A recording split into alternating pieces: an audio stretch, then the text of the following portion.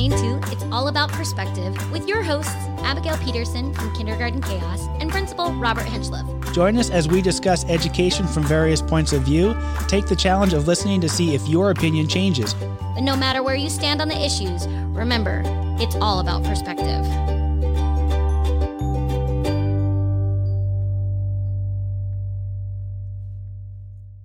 Hello and welcome to episode number 7 of It's All About Perspective.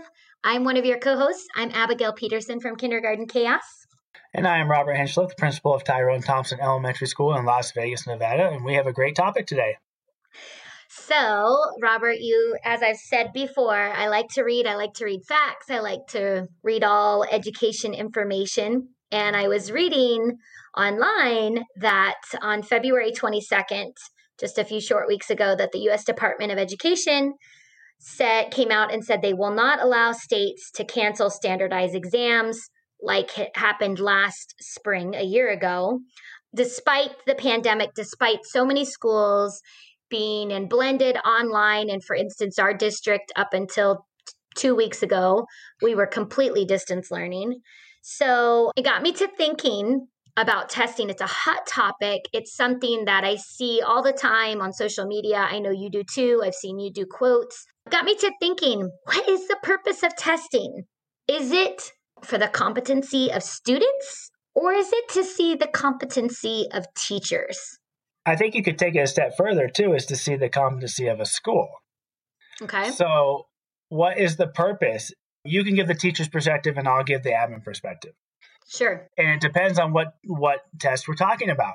If we're talking about in Nevada, K-5, we take MAP and we take SBAC.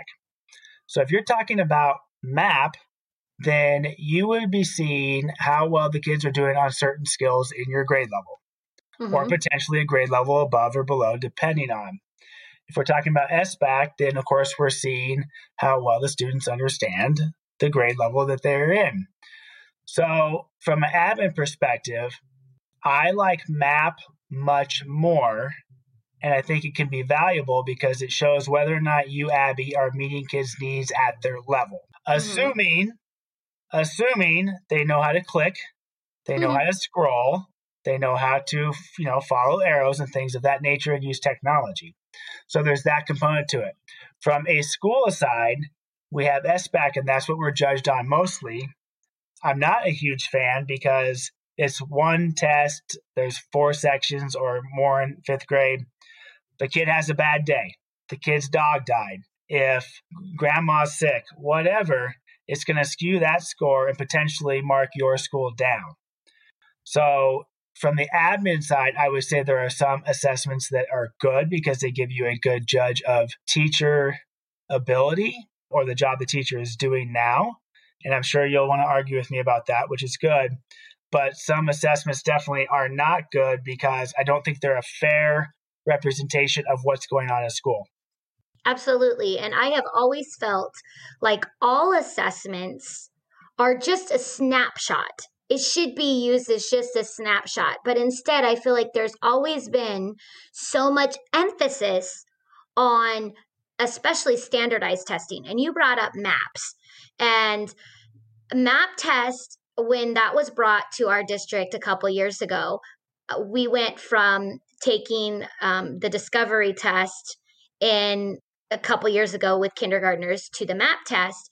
And it was insane because you take the MAP test in the first 2 to 3 weeks of school. And we're talking about pre-COVID. So most 5-year-olds, some even 4 when they started kindergarten, had never had exposure to a computer, certainly not even a desktop computer. Many of them had experience maybe with a laptop, definitely an iPad or some sort of device. But come on, we're talking about archaic school equipment, desktop computers with a mouse. And these kids have never had experience with that. And you're expecting them to take a test and keep headphones on and listen and follow directions. And I just felt like that first MAP test was not helpful at all. I don't know that it was helpful to you as a teacher, but it got a baseline of where they are at coming into kindergarten. Is it accurate? Maybe, maybe not. But it's a baseline.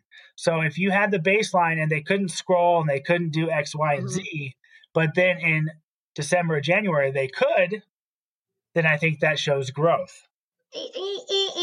I'm gonna give you a little bit of I agree with you, but again, not completely. And just like you brought up the point about a kid having a bad day, or a kid, their dog died, or they didn't get enough sleep. The same thing happens in kindergarten. I have a perfect example. I had a student that took the MAP test in August, and when we took it again in January, she went down like 15 points. Well, you can't go back and redo it. And guess what we found out? I said to her mom, we took the MAP test again today, and I don't understand this, but she went down tremendously.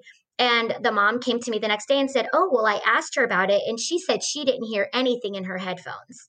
Right. And so, and I remember us, and we brought this up in meetings because, that we couldn't redo the test. We even asked. I remember our assistant principal reached out to higher ups and was like, can we retake this? And it was like, no, you can't. So is that an accurate representation? I understand that it's one student, but I think that it happens more than we think it does. Unfortunately, I think with assessments, that's one of the downsides. You came and you said, okay, this student couldn't hear. And I was like, that's a valid reason.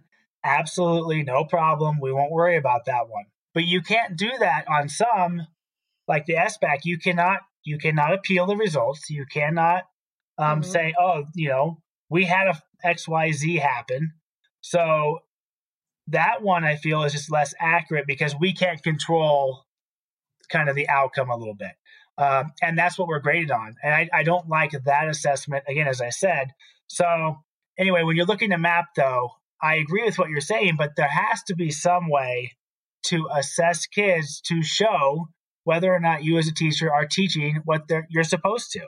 I do agree with that. I will always stand to say that there has to be some form of measurement, because if we just let teachers in a building just go off of what they feel or what they think or however they want to assess, I think you're going to have everything from A to Z. So I do think there needs to be, that's why it's called a standardized test. There has to be a standard measurement. So I understand that. What I oppose is the amount of credit that is put, if so to speak, that is put into those tests. For instance, a school gets money based on those results. And that is not okay. That is not okay.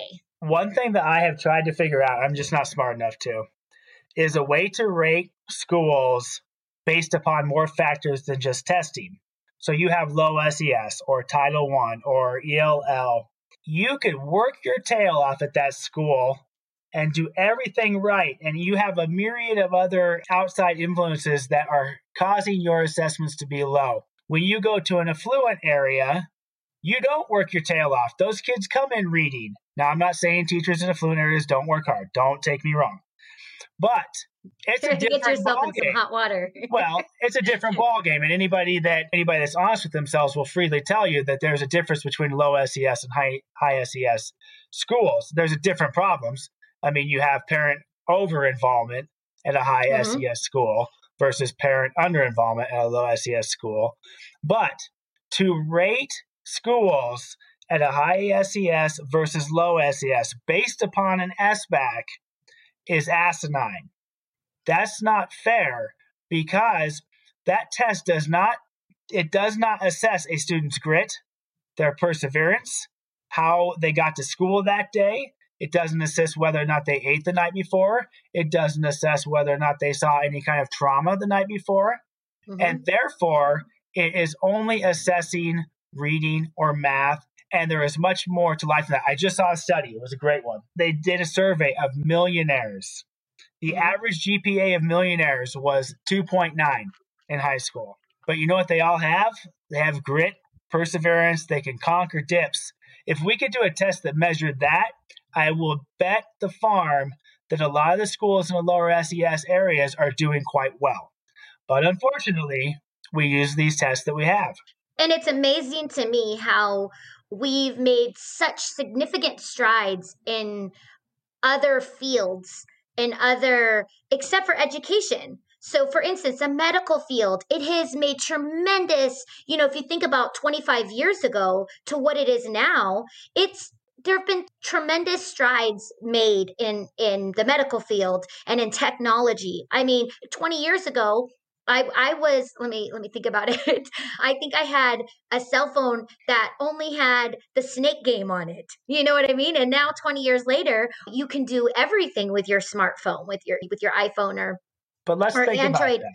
about that. I mean, you can continue. Let me finish what I was going to say. Education seems to be the one place that we're not advancing. Now, do I think there are teachers and do I think there are admin? Do I think there are school districts that are trying and really pushing forward and trying to break out of our archaic ways? Yes. But do I think the system in general is still stuck in these assessments that, like you said, this study shows that we need to be spending more time on problem solving and more time on grit and more time on focusing in on this instead of, okay, can you do this problem? Can you do this math problem? Or can you do the thing that drives me crazy is fluency speed.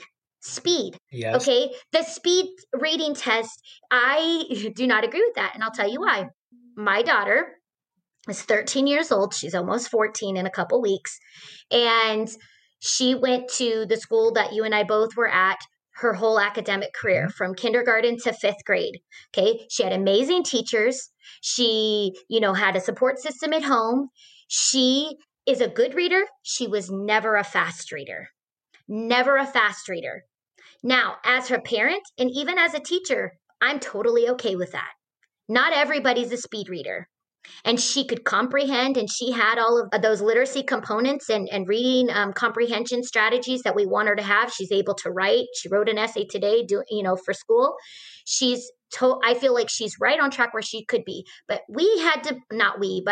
her teachers in, I don't remember which grade, had to put her, I think it was in 2nd and 3rd grade, had to put her in RTI because she did not meet the fast reading quote. Now, how ridiculous is that? I agree with you. And so I think that's where admin out there, you have to be able to listen to your teachers. If you know a student can comprehend, why does it matter how fast they go? If your daughter, I remember her well, we share the same birthday, but if she can comprehend at a DRA 40 in 4th grade, or a 50 in 5th grade, but it takes her extra time, why do we care? I don't, like I said, it blows my mind. Right. I just don't think that speed, and not just I thought this before my daughter, before she was put in RTI for this, but I just don't think that speed is equivalent to good reading. I agree. Or understanding, comprehending. And so, again, this is one of those assessments that I think are archaic. How many people do you know that grow up and when you go to get a job interview, they want to see how many words you read per minute? None. That's laughable. Yeah. So, I mean, we're kind of jumping all over here because it's such a big topic. Just to continue on MAP, because MAP is huge in Clark County. It's the big one. Mm-hmm. I have many thoughts on it. If I was governor or president, which I'll never be, I would change it. And I would say that you are judged based upon a student's growth from kindergarten to 5th grade. How many kids did you get to 5th grade level using a MAP or using whatever? How many students do you have on grade level, according to MAP, at the end of their time with you? Now, that's hard because some schools only have 3 or 4 kids that travel K through 5.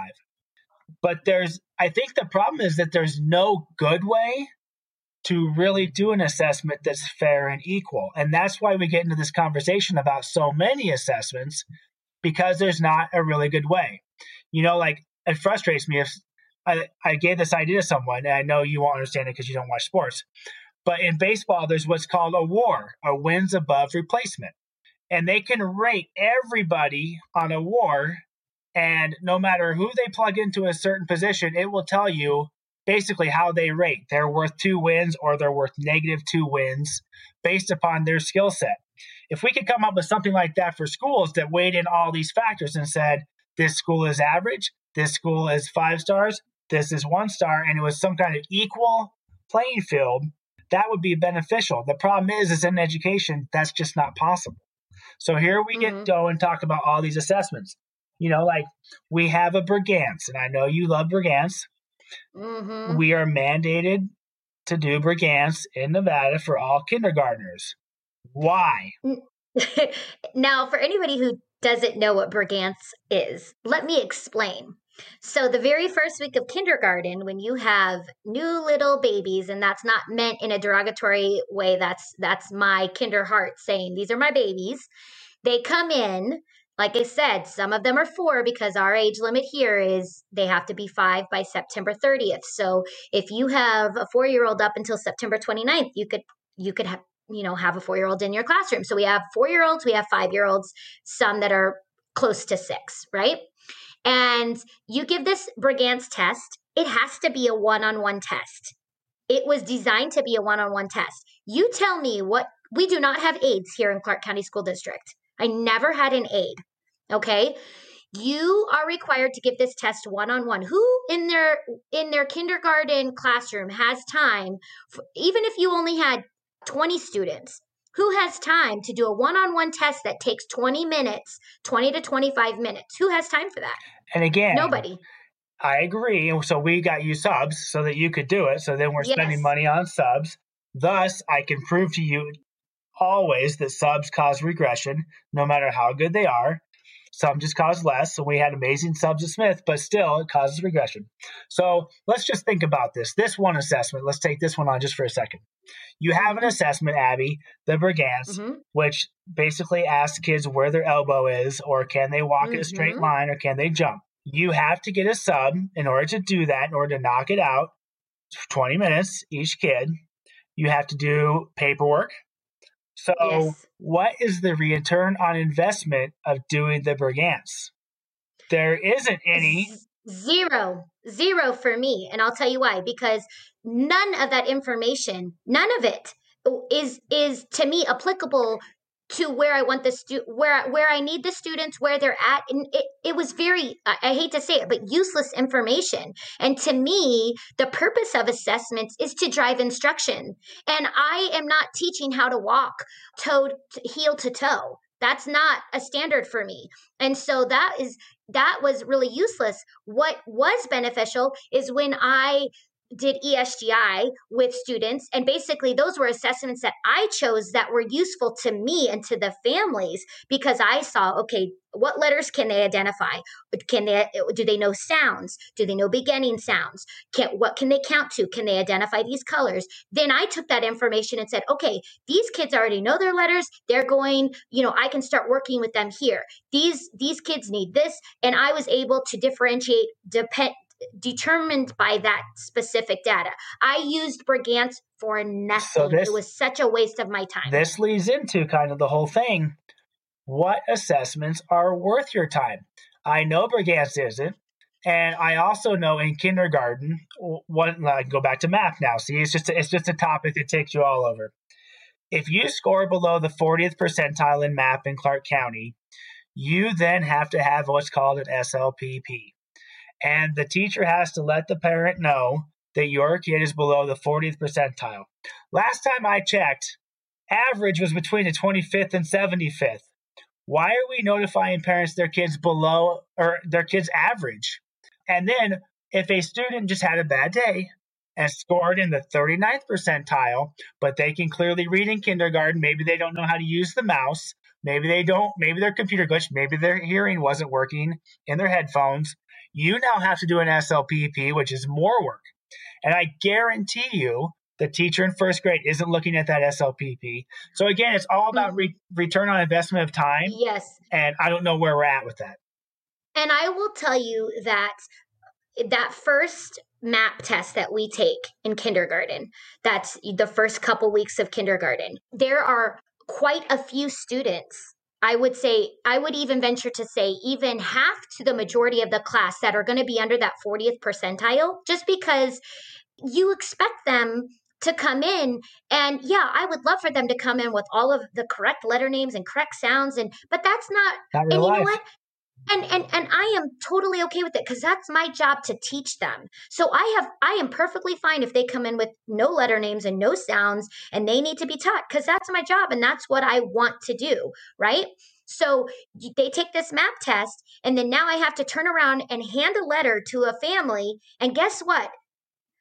How many families came up to the office panicked and upset? It happened all the time, every time, because families don't, they're panicking, and they're like, we're only, 3 or 4 weeks into the school year, and my child's behind, and they're freaking out. And I understand, and I would have to calm them down. I would say, look, I don't even believe these results. So calm down. It's okay. I promise your child is right where they're supposed to be, or they're even ahead of the game. This is just something that we have to do. And like you said, then we'd have to do this whole plan. And so one thing that I really appreciated what you did, and what our assistant principals that were also helping and supporting us as well, what I really appreciated was that you guys, especially to kinder and first, you guys extended a lot of, if you want to say, grace to us, and said, okay, you guys, let's give them a few weeks of instruction, and let's see who is actually making gains, and let's see the kids that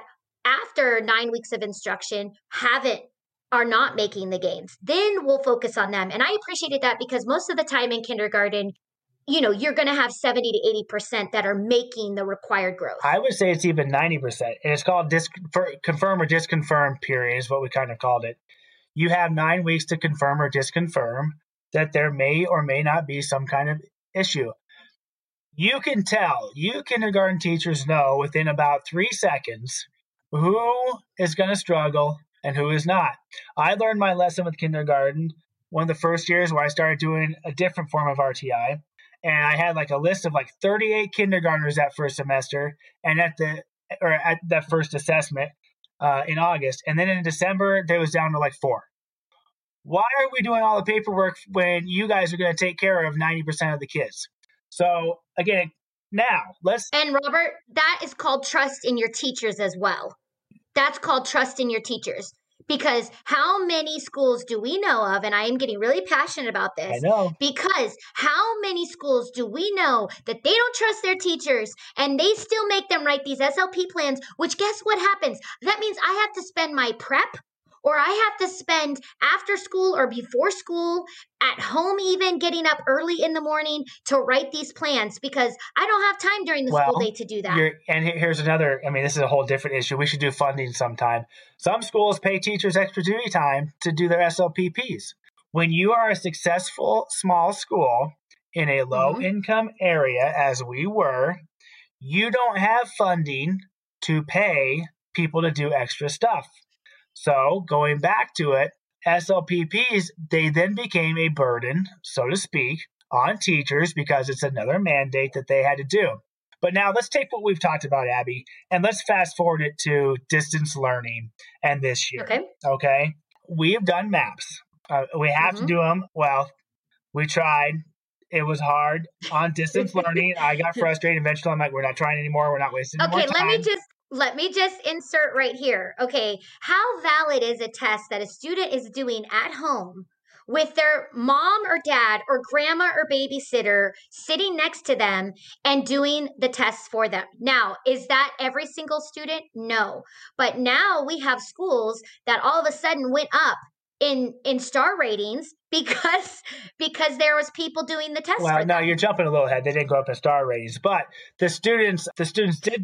That was my dramatic. Oh, okay, all right, drama. But we did have some kids in second grade reading at 8th grade level, which is not right. So what I told the teachers was pick 3 students that took the test and did a good job, or 5. Pick those same 3 that were at every lesson online, and then take those same 3 that did a good job on the second assessment, and that is your litmus test. That is your benchmark, those 3 to 5 students.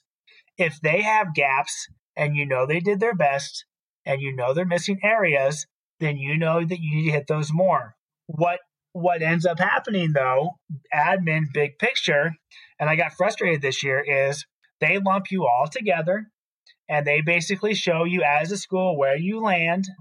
And it's not that Thompson landed in a bad spot, but I felt like we should have done better.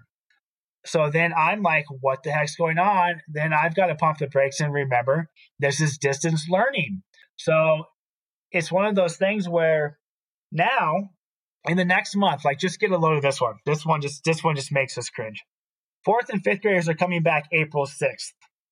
April 12th, we are starting SBACs. Some schools are starting SBACs next week. Some schools are bringing kids back to do SBACs. Okay, so let's just go with 5th grade, what my daughters are in. They're going to come back and they're going to do SBAC in 5th grade 6 days, the first 2 weeks they're back. Then they're going to do MAP after that in May. So we're bringing kids back in April for their mental health, but yet they're going to spend how many days in April, May doing SBAC or MAP? Way too many. That is one of the key problems that drives me crazy, because what is our return on investment here? Number one, they're not changing the star ratings next year, so it has no bearing. Number two, how accurate is the data, really? It depends, again, on the student. I think the scores are going to go down now for 2 reasons. One, the kids have no stamina. And 2, mom or dad is not sitting next to them.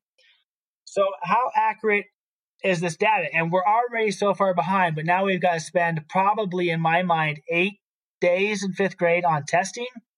This makes no sense.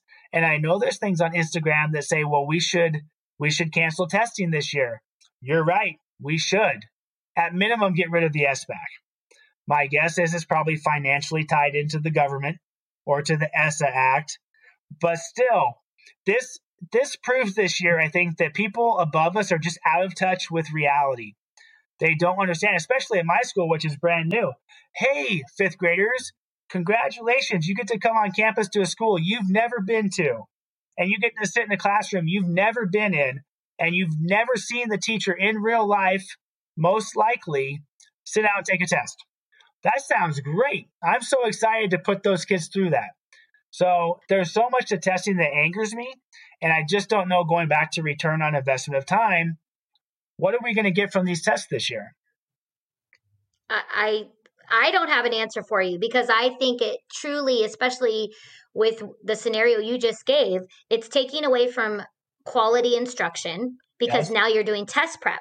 Then you have these students who now have pressure because you're here to take a test. Okay. You're here. So that sometimes, not always, and not with every student, but it does bring on testing anxiety. And then the same for the teachers. Now your teachers are doing test prep instead of instruction. And then there are teachers that now have anxiety because the focus is on testing. It becomes a reflection of who you are as a teacher, which then is a reflection of the school. And the pattern keeps going. When are we going to come into the 21st century for education? I don't know how to. That's the problem. Nobody does. You hit something right in the head. I mean, testing, it has its place. It has to. I have to know how well Abby is doing, or whatever teacher. I have to know if you're meeting the kids' needs. That's ultimately your goal, is to meet the needs of the students and to grow them. But then you look at some schools, like when we were at Smith, 5th grade was departmentalized. The math teacher had all the pressure on him every year, and he knew it, and he was great about it. He did not back away from it. But every year, it was anxiety time for him watching those kids take that test, because he knew that our star rating was greatly impacted by how well he had done that year. So you've got test anxiety in teachers as well. Right. And you just said something, how well he did. And that to me is unfair, because like you said, I mean, you have 95 or 100 kids in 5th grade, and one one teacher teaching math, and everything falls up on that teacher's shoulders for the scores, when like I said, who knows if you've had a kid that's been gone somewhere for 3 weeks, not maybe this year because of COVID, but in years past we would have students that would just be gone for 3 weeks out of town somewhere, and they come back, and then or they move in from a new school and they're still required to take the SBAC. So it's just I think it's an archaic system. It needs to be revolutionized. I think it needs to be changed. I will definitely state my opinion and say that I do not think that we have to completely get rid of testing, because I think there has to be a standard set, and we want to see that kids are learning. I just don't know if the way that we're doing it now is the most effective and beneficial way. I do think that we need to take the elements of money being tied to testing and the quality of a teacher's teaching. I think we have to somehow take that out of the equation. And I think we need to look at these assessments and standardized testing more as a snapshot.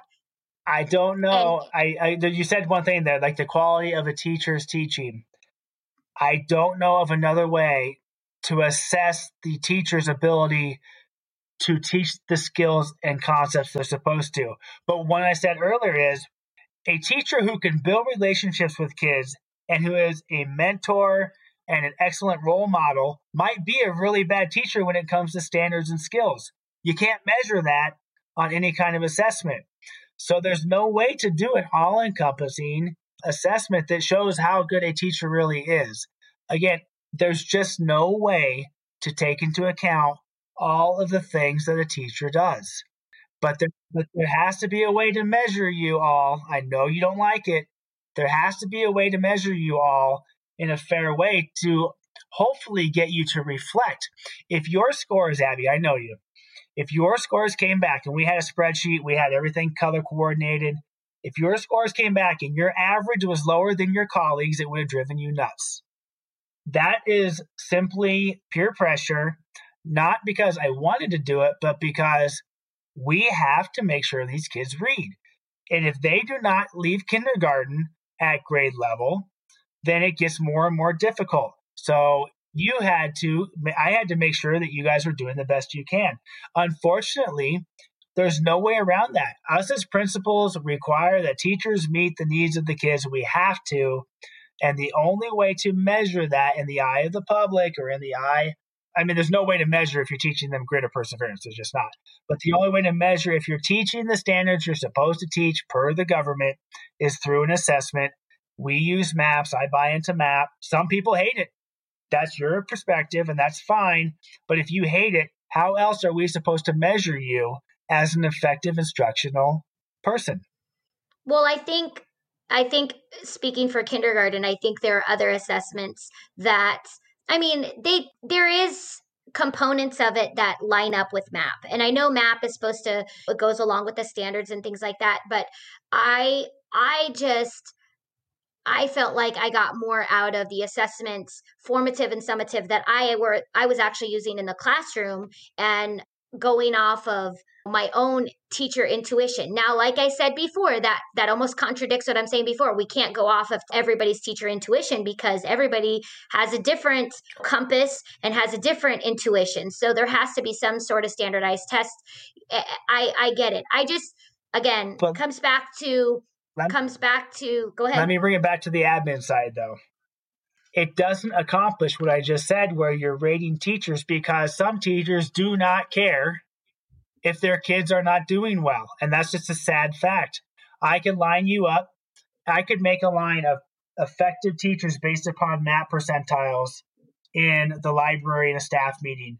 And some of the people in that line towards the end would not care that they're towards the end. They'd be like, it's just a test. It doesn't measure what it's supposed to. That may be, but it's an assessment that each and every one of you gave, so therefore it's equal. And it's not picking out you because you're this or you because that. It's equal in the eyes of the students to show where you land percentile-wise against other kindergarten teachers in the district and the country, against other first grade teachers. So if you can't take the fact that you're in the first percentile as a kindergarten teacher based upon a test that is given to hundreds of thousands of kindergartners, then I think that's a reflection problem on the teacher. And that, again, that doesn't help because some teachers do not care that they're first because it's just an assessment. Mm-hmm. Yeah.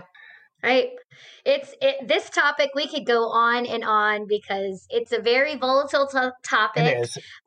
There's a lot of discussion on boards and Facebook pages and on Instagram, as you spoke of before. So we could spend more hours and episodes on this, but I think we should end it by just saying, think about your assessments. If you are somebody in higher education, maybe start thinking about how we can change the system to align more with what we're talking about today. I wish that I had direct answers and I wish I had some thoughts, but maybe the conversation that we've had today, maybe it'll spur some ideas. If you're admin too, remember this year is not the end all be all with testing.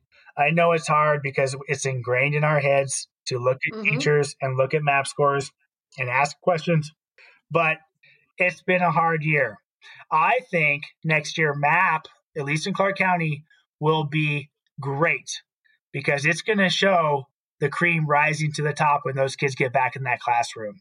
The teachers that can get kids to catch up or to grow exponentially, much like you used to, or our previous guest, she used to, it's going to show the teachers that can grow kids. And next year is the best year to find out who can grow kids because there's a lot of growth to be made. I agree with that. We shall see. We'll check back in. We'll check back in another 9 months or so. Let's do it. So thank you for joining us today. We really appreciate you taking the time to listen to our episodes and to provide feedback, leaving comments and messages. Those of you that have taken part in our Instagram discussions, we love it. And we look forward to many more thought-provoking topics. If you have anything specific you want us to talk about, send us a DM, send us an email. You can find us at It's All About Perspective 2021 on Instagram. And have an awesome week, and we'll see you next time. Have a great week.